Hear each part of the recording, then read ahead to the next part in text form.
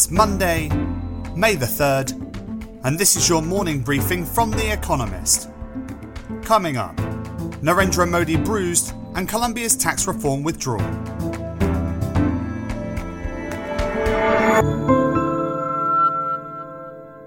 First, the world in brief. It was a bad weekend for Narendra Modi, India's Prime Minister. The country reported more than 400,000 daily COVID-19 infections and mass deaths. And his Bharatiya Janata party lost 3 out of 4 state elections, including West Bengal's. The BJP has been criticised for focusing on elections and staging giant rallies as the second wave of COVID-19 became a tsunami.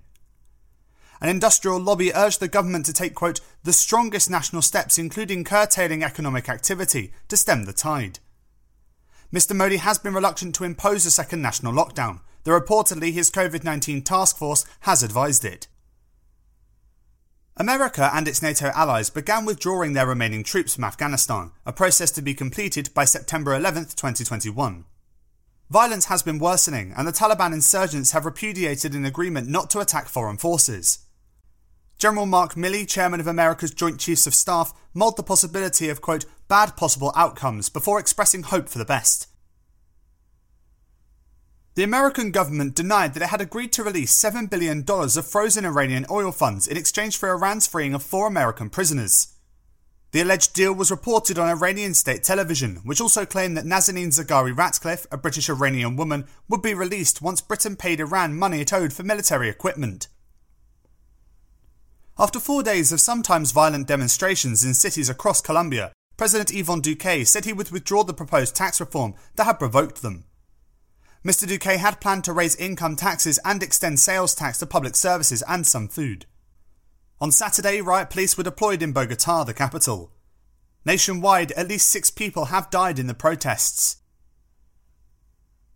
Manchester United fans stormed the football club's stadium, forcing the postponement of a game with Liverpool, a rival in the English Premier League. Supporters are angry with their side's American owners and their erstwhile plan to join the now-defunct European Super League. Joel Glazer, United's co-chairman, apologised for that misadventure, but fans are still demanding that the Glazer family sell the club. 3 people died when a boat suspected of trying to smuggle undocumented migrants into America broke up off the California coast. 27 others were rescued and taken to hospital. In recent months, there has been a marked increase in the number of migrants attempting to enter America by sea. 4 astronauts, 3 American and 1 Japanese, splash-landed in the Gulf of Mexico, having travelled to and back from the International Space Station in a capsule owned and operated by SpaceX. It was the first successful mission for NASA undertaken by a private company, a model that is expected to become increasingly common. Fact of the day. In every litre of sewage that flows through Britain, there are currently around 1,000 coronavirus particles. In January, there have been as many as 10 million.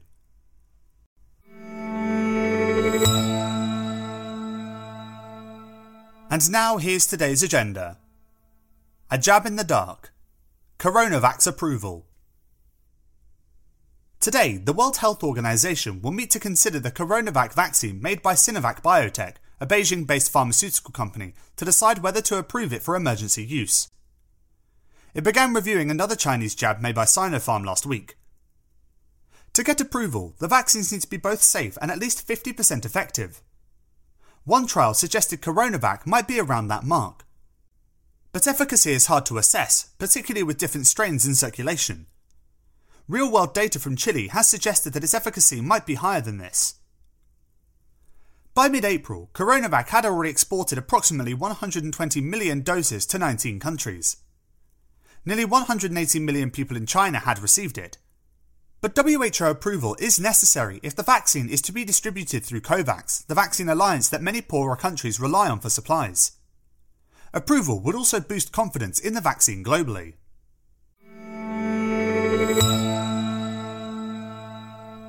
Unhappy birthday. Northern Ireland's centenary. Today marks 100 years since the creation of Northern Ireland.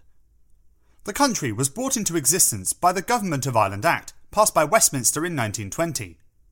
That partitioned the island of Ireland against the background of a war of independence waged by Irish nationalists. The centenary will be a low-key affair. Events include tree plantings, a church service, and a business investment conference. Sinn Féin, the largest nationalist party which seeks to reunify Ireland, sees little to celebrate. Nor do many unionists, who are reeling from Brexit. Under the terms of Britain's exit treaty from the European Union, a trade border has in effect been erected through the Irish Sea, economically separating Northern Ireland from the rest of the United Kingdom. Northern Irish Unionists see it as a calamity for British unity, and fear political separation will eventually follow. The Ructions saw Arlene Foster ejected by her colleagues as the leader of the Democratic Unionist Party, the province's biggest pro-UK party, on Wednesday.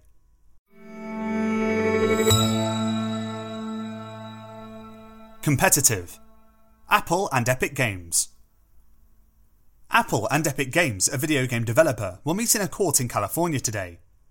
At issue is whether the tight control Apple exerts over the software that runs on its smartphones amounts to a monopolistic abuse of power. In August, Apple banished the game Fortnite from its App Store after Epic offered users discounts on in-game currency and cash purchases if they bought from them directly. Epic has already undercut other platforms with its Epic Games Store, which takes a 12% cut on PC games rather than the standard 30%. The firm argues that by preventing rivals from doing something similar for iPhones, Apple is abusing its market power. The problem stretches beyond video games. On April 21st, American lawmakers heard complaints from Match Group, Tile, and other developers about Apple's business model. And on April 30th, the European Commission accused Apple of anti-competitive behaviour, upholding a complaint from Spotify, a music streaming service.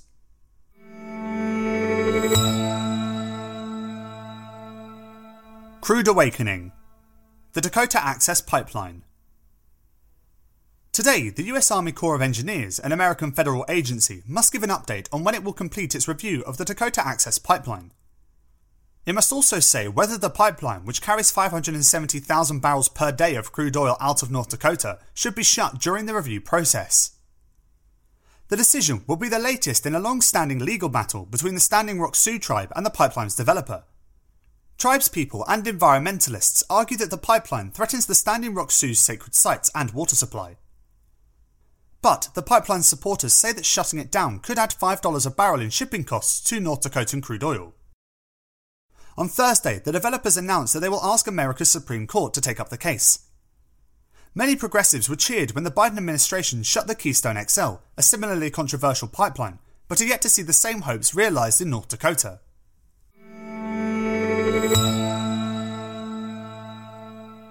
The Life of Amy Tan. Unintended Memoir. Amy Tan was once a freelance business writer who penned stories as a hobby to escape the stresses of her job. Now, almost 4 decades later, she is an acclaimed novelist and the subject of a documentary that had its premiere at this year's Sundance Festival.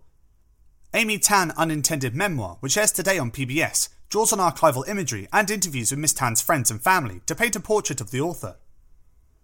The film reveals quite how much The Joy Luck Club, Miss Tan's 1989 novel about the clashes and connections between Chinese immigrant mothers and their American-born daughters, is autobiographical. The California-born writer recalls fighting often with her Chinese mother, before coming to understand the trauma she had faced and unwittingly passed on to her daughter. Miss Tan opens up about her own subsequent struggles, but also describes how they have inspired her writing, which in turn has helped her heal.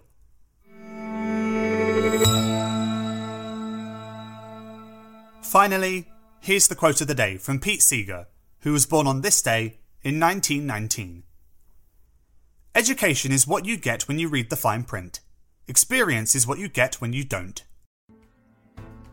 That's it from the Economist morning briefing, available every weekday and on Saturdays. You can hear interviews and analysis from our journalists, including our current affairs podcast, The Intelligence, by searching for The Economist on your podcast app or asking your smart speaker to play the latest Economist radio podcast. And as a subscriber, you have access to each week's full edition in audio. Just download the Economist app on your mobile device to start listening.